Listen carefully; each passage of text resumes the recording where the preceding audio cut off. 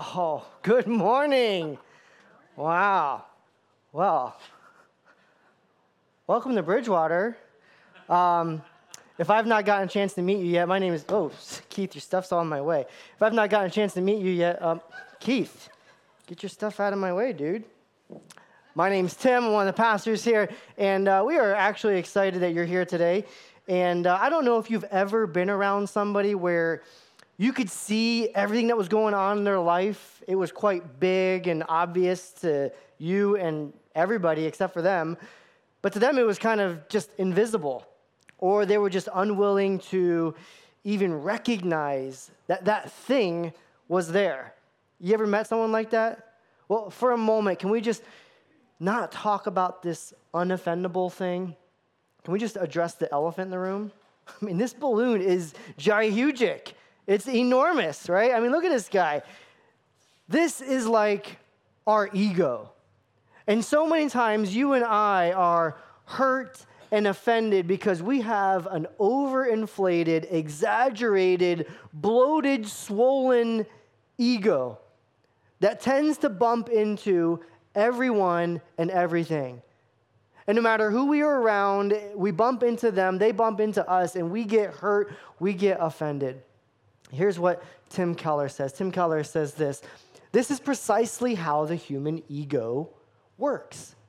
It hurts when it's inflamed. Sure, it's always there. Everyone's got an ego. But when it's oversized, it's constantly being injured or threatened. When it's all about me, I'm constantly aware of myself, bracing myself for ego injury. And so many times we get hurt, we get offended, and you know what this is like, right? You're driving to work, you're going to a meeting, maybe you're going to pick up the kids because, hey, the last 2 times you totally missed it, right? And all of a sudden someone cuts in front of you and you are offended, you're mad, you're furious because like, hey, I gotta be somewhere, buddy.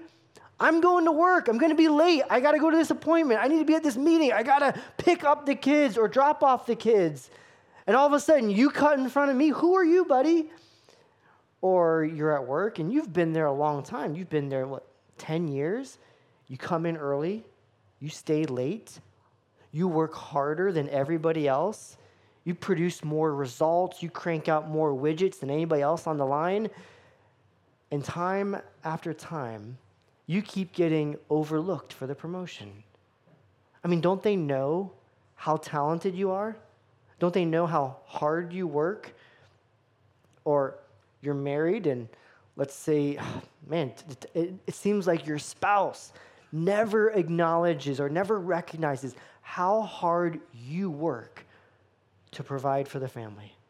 Or how hard you work to take care of the kids or take care of the things that are going on at the house. Your kids certainly don't acknowledge that. I mean, all of the work and effort and money and time you put into it, and nobody even cares. Seems like nobody even acknowledges the talents and the skills or the abilities you have because we have this overinflated ego. Brant Hansen says this. Brant says, if you're constantly being hurt, offended, or angered, you should honestly evaluate your inflated ego. Where you are humble, you're not constantly thinking, how do I look? Or am I a success? Or what do they think of me?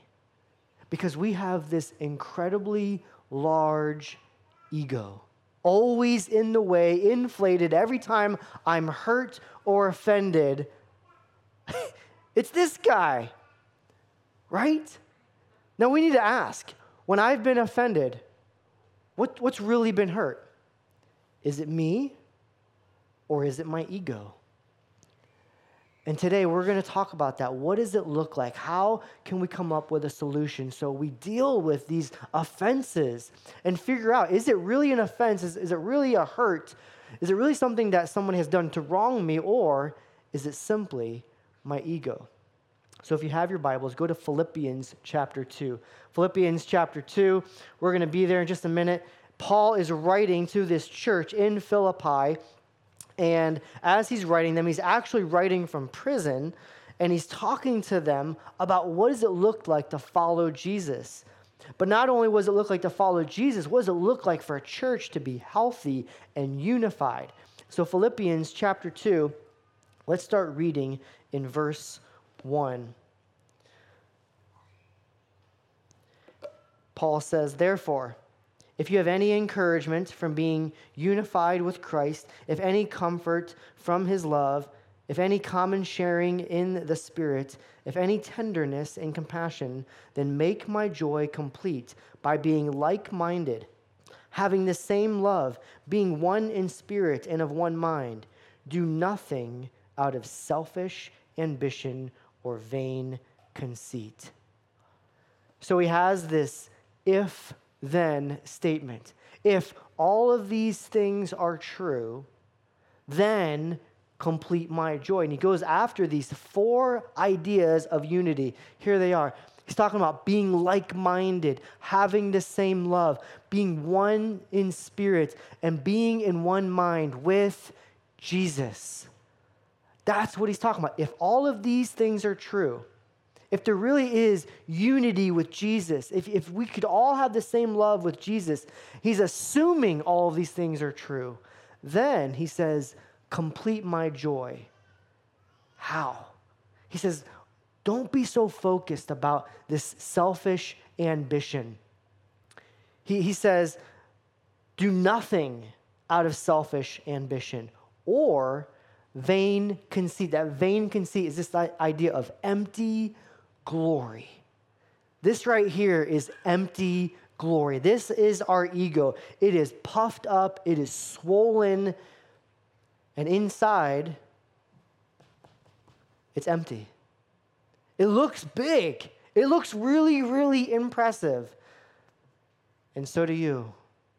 As you walk around with your ego, so do I with my resume of all the things that I've done, all the things I bring to the table, how I give, how I serve, how I help, all the skills and abilities and talents. But inside, it's empty. It's really interesting because he says something very similar in 2 Corinthians chapter 6, verse 4. He talks about not being puffed up. He says when you're puffed up, it's this idea of an organ that is swollen up, inflated, overinflated with air. That you're puffed up, and it's this idea of your ego. And inside, it's not only empty, but it's also pretty fragile. I mean, poke this thing wrong, and it's becoming deflated really, really quickly. Somebody bumps you. Somebody criticizes you. Somebody says the wrong thing, and all of a sudden, you're hurt. But is it really that your feelings are hurt, or is it your ego? I think it's a lot of times, it's our ego. It's our ego. And so many times we get caught up on all of our preferences, right? And Paul is saying we got to fight for the unity of the church. In our relationships, in our marriages, we got to have this unity with our kids, with our parents, with our grandparents, with our coworkers, our bosses, people in the community. Like there's got to be something going on in our relationships. Because when we have this overinflated ego, we are easily offended. So many times we see this people being pulled in all sorts of different directions here in the church. Tim, I wish our music was louder.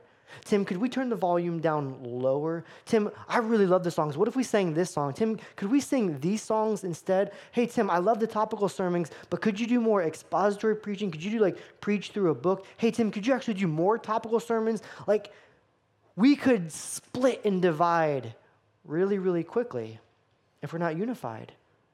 And so many times, we are offended because of our ego, because we want our preferences. And we take our preferences and we make those the more important thing. More important than the mission. More important than go and make disciples. More important than help people follow Jesus, teaching them all things. So Paul says, instead of that, put off the pride, put on humility.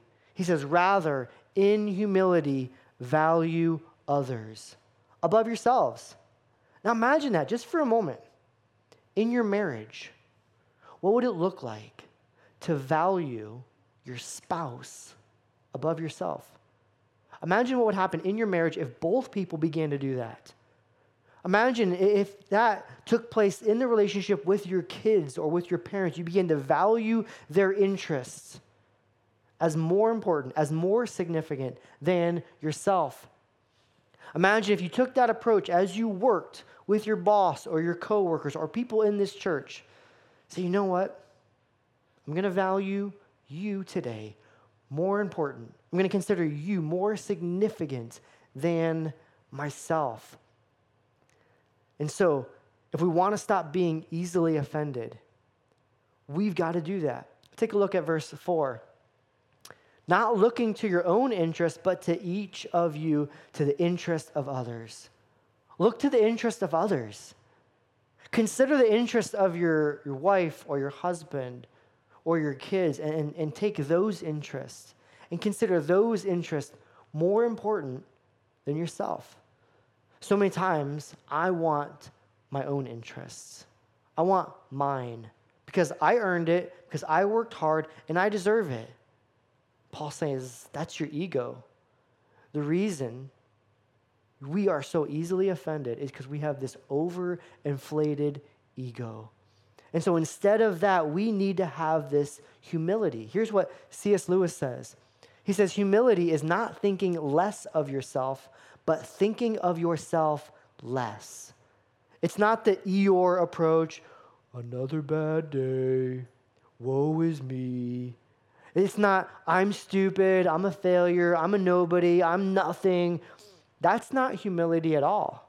It's not being a doormat. It's simply thinking of Tim less often, being others-focused, thinking of the people around me, and considering them and their interests and who they are as image bearers, as more significant, as more important than myself. So today we're going to talk about what that would look like. Imagine how this could radically change our relationships.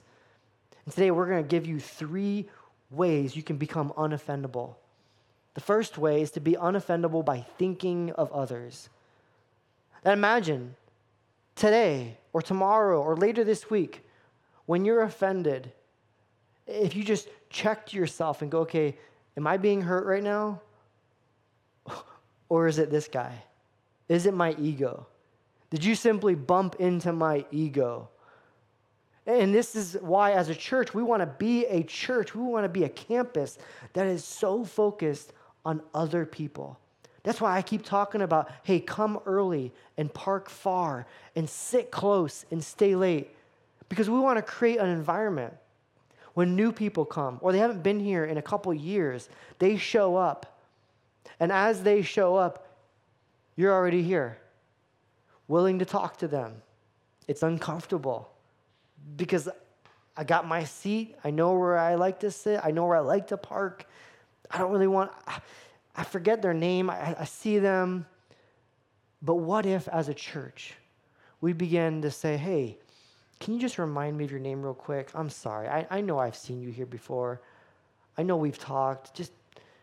I'm really embarrassed. Can you just remind me? And we were ready to talk to people and engage in people, whether it's their first 7 minutes or they've been here for 7 years. But imagine a new family comes in, and because you parked far, the best parking spot available is right by the door. It's not a handicap spot.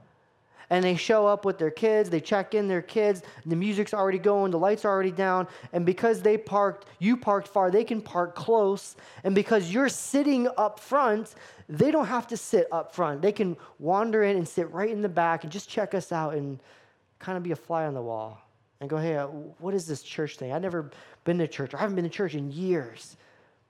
But what if we began to do that often?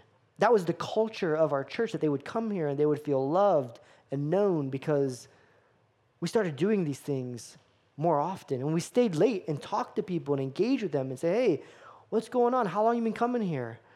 Well, hey, anything going on in your life that we can be praying for? We stayed late and we engaged with them because we want to be a church that's focused on the interests of others. And so instead of being offended by people, we're looking to their interests. We're looking to talk to them. Maybe we're putting ourselves in their own shoes. I mean, imagine the next time someone cuts you off, which will be probably this week, you just thought, I wonder what's going on in their life. Man, is it possible they're going to the emergency room right now? Is it possible that one of their kids is in the middle of a crisis and they're trying to get there really quick? Is it possible that something happened out of the ordinary and they've got to be there, or they're really, really sick and they are running on a mission to get there? Is it possible that they just lost their job and they're furious and they're upset and they have no idea what's going on because their world is spinning out of control? And we begin to think, I wonder what might be happening in their life that they're driving like that. And we begin to pray for them, and we begin to think of them and consider them significant. So instead of laying on the horn or driving past them and giving them half the peace sign, we begin to think and pray for them. But take a look at what Paul says next, verse 5. In your relationships with one another, have the same mindset as Christ Jesus, who, being in very nature God, did not consider equality with God something to be used to his own advantage.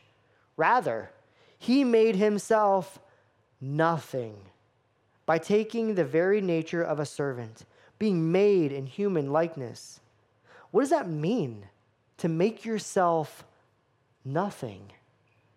One translation says that he emptied himself.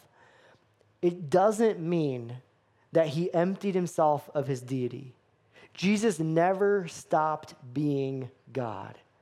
He didn't empty himself of his deity to become man, because if that was true, he would have died on the cross and he would have been dead. He would have been done. But he was always God. What it means is that he simply chose not to exercise some of those attributes. I mean, Jesus had this attribute called omnipresence, right? God is everywhere all at the same time. But was Jesus omnipresent? Was he everywhere all at the same time? No. He chose not to exercise that attribute. God is all-knowing. Was Jesus always all-knowing? Not a trick question. But Luke chapter 2 tells us that he learned and he grew in wisdom. Wait, what? That'll blow your mind. Somehow, Jesus laid that attribute aside and chose to learn and grow in wisdom. I don't understand that. All powerful. And yet, he chose not to blast his enemies out of existence. Could have. And so Jesus never stopped being God. He was the God who created everything, spoke it all into existence, holding everything together, all powerful, all knowing, the King of Kings.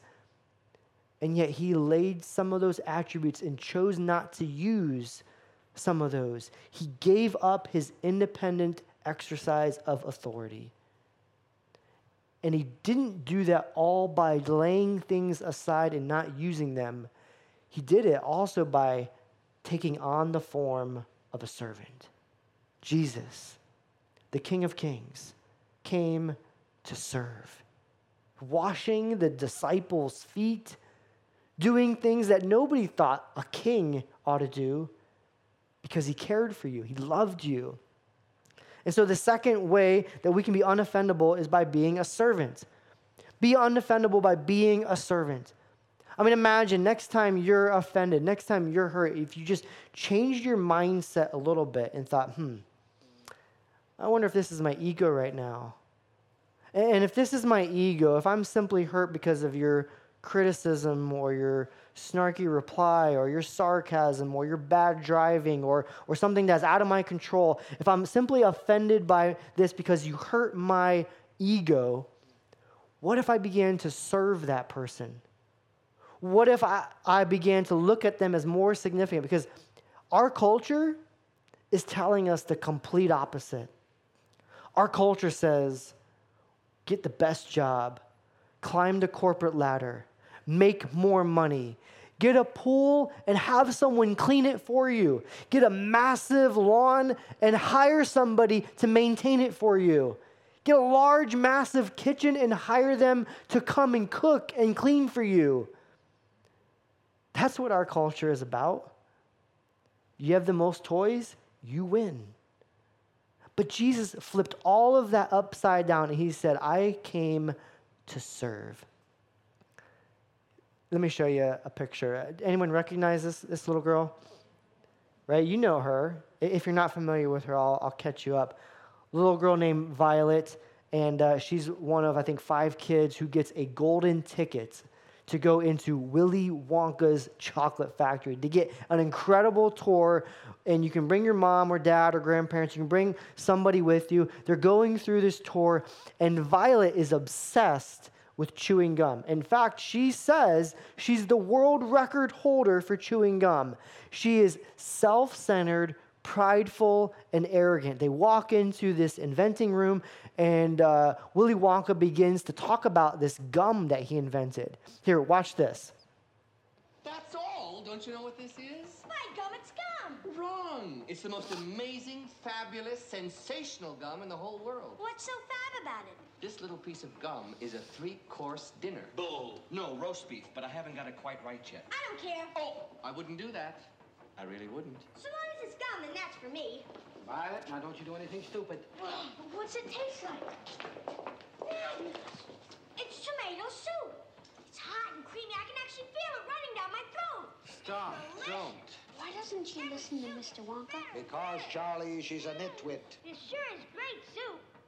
Hey, the second course is coming up. Roast beef and a baked potato. Mmm. With sour cream? What's for dessert, baby? Dessert? Here it comes. Blueberry pie and cream. It's the most marvelous blueberry pie I've ever tasted. Holy Toledo, what's happening to your face? Cool it, Dad. Let me finish. Yeah, but your face is turning blue. Violet, you're turning violet, Violet. What are you talking about? I told you I hadn't got it quite right yet. You can say that again. Look what it's done to my kid. Always goes wrong when we come to the dessert. Always. Violet, what are you doing now? You're blowing up. I feel funny. Not surprised. What's happening? You're blowing up like a balloon. Like a blueberry. Somebody do something. Call a doctor. Stick her with a pin. She'll pop. It happens every time. They all become blueberries. You've really done it this time, haven't you, Wonka? I'll break you for this. Oh, well, I'll get it right in the end. Help! Help! Oh, we gotta let the air out of her quick. There's no air in there. That's juice. Juice? Would you roll the young lady down to the juicing room at once, please? I mean, Willy Wonka warned her. He said, I wouldn't do that. And then even her dad came alongside and said, don't do anything stupid. She didn't listen. She was prideful, arrogant, self-centered. Her ego was inflamed, inflated, and because of that, she turned into a massive blueberry. I mean, how can you serve anybody when you're that big? It's pretty difficult. But she was so consumed with being first. She wanted to be the first person to chew that gum and experience that. She was so consumed with herself, she didn't listen to anybody. She snatched that gum, put it in her mouth, and her ego got the best of her. But we need to be a people who set our egos aside to serve. And so July 30th, we have an incredible opportunity called Be the Church. And I know you don't have anything going on that Sunday because you're typically here. And so what we want you to do is come here. We're going to give you an orange shirt, and we're going to send you all out into the community to serve. So bring your kids, your grandkids, and come ready to serve because there's an incredible opportunity. And we're going to be doing things like taking care of lawns or doing projects like building a deck for somebody or a ramp for a handicapped person in our community. We're going to go to Schnurbush Baseball Park in the Little League field. We're going to help organize their equipment. And here's what happened last year when we did this. Last year, I got calls from people in the community, people I didn't even know. They're like, are you the pastor at Bridgewater Concord? I'm like, yes. Maybe. Do you want to speak to Jeff? And they were just amazed. Because one lady said, everywhere I went, I saw people with orange shirts from your church out in the community serving. I drove by the baseball field. I saw people in orange shirts. I drove by this other park. I saw people in orange shirts. I drove by this one person's house, and there were more people with orange shirts. What are you guys doing? I said, you know what? We just love our community, and we want to go out and be in the community. And so one day a year, we set that aside to go and be the church, to serve. And even if you're not physically able, or you're like me and you're like hammer and nails, like I will smash my thumb real quick. We have things here inside, writing notes of encouragement, sending out mailers. We're going to do a free car wash. I mean, if you can't spray a car, at least sit in a chair and, right, do that. Or at least stand by the road and say, hey, free car wash. Or sit by the road. But we want to be a church that is known for serving and loving our community. And the only way we can do that is if we take our inflated ego and we deflate it and put it aside and say, you know what? Today's going to be different. It's going to feel different. It's going to look different. But we're going to serve. Imagine what would happen if we as a church sent out hundreds of people to go and be the church. But take a look at the third reason. Let's take a look at verse 8. And being found in the appearance as man, he humbled himself, that's Jesus, by becoming obedient to death, even death on a cross. Like Jesus literally laid down his life for you and for me. Humbled himself. The King of Kings came on, took on the role of a servant. He was the only one that could have showed up on earth and said, you serve me. You follow me. You all. I am magnificent. I am great. I am the King of Kings. And he didn't do that at all. He came and he served. He came and he laid down his life. He sacrificed for you and for me. He lived the life that you and I should have lived. He died the death that you and I should have died, that you and I should have deserved. We did deserve. All so that he could radically change and transform your life, to make forgiveness possible. But he wasn't offended. And there was a lot of people that did offensive things, wrong things, hurtful things, mean things, spitting on him, beating him, punching him, calling him blasphemous, mocking him. He was never offended. He didn't have an overinflated ego, yet he was the King of Kings, walking in humility. So here's the third way. Be unoffendable by submissive sacrifice. What if next time someone bumps into my ego, someone bumps into your ego, you decide to put aside the ego and sacrifice? What would that look like? What would it look like in your home, in your neighborhood, at your workplace? If you just thought for a moment, you know what, instead of being upset about this, I'm going to give up something. I'm going to take the high road. I'm going to make sure that we work towards reconciliation with this. Because I could get them back, I could get even, I could pay them back, or I could overcome evil with good. I could sacrifice, give up my inflated ego. But he goes off and talks about something very similar in 2 Corinthians. Notice what he says in 2 Corinthians chapter 5. Verse 14 says, for Christ's love compels us, because we are convinced that one died for all, and therefore all died. And he died for all, that those who live should no longer live for themselves, but for him who died for them and was raised again. So, from now on, we regard no one from a worldly point of view. Though we once regarded Christ in this way, we do so no longer. Therefore, right, in light of everything he just said, therefore, if anyone is in Christ, the new creation has come. You are brand new. The old has gone. The new is here. Verse 18. All this is from God, who reconciled us to himself through Christ and gave us the ministry of reconciliation. that God was reconciling the whole world to himself in Christ, not counting people's sins against them. And he has committed to us the message of reconciliation. We are therefore Christ's ambassadors. You represent Jesus at the workplace, in your home, in your relationships, in your neighborhood, with everybody that you interact with. You're an ambassador, talking on his behalf, acting and reacting on his behalf. As though God were making his appeal through us, we implore you on Christ's behalf, be reconciled to God.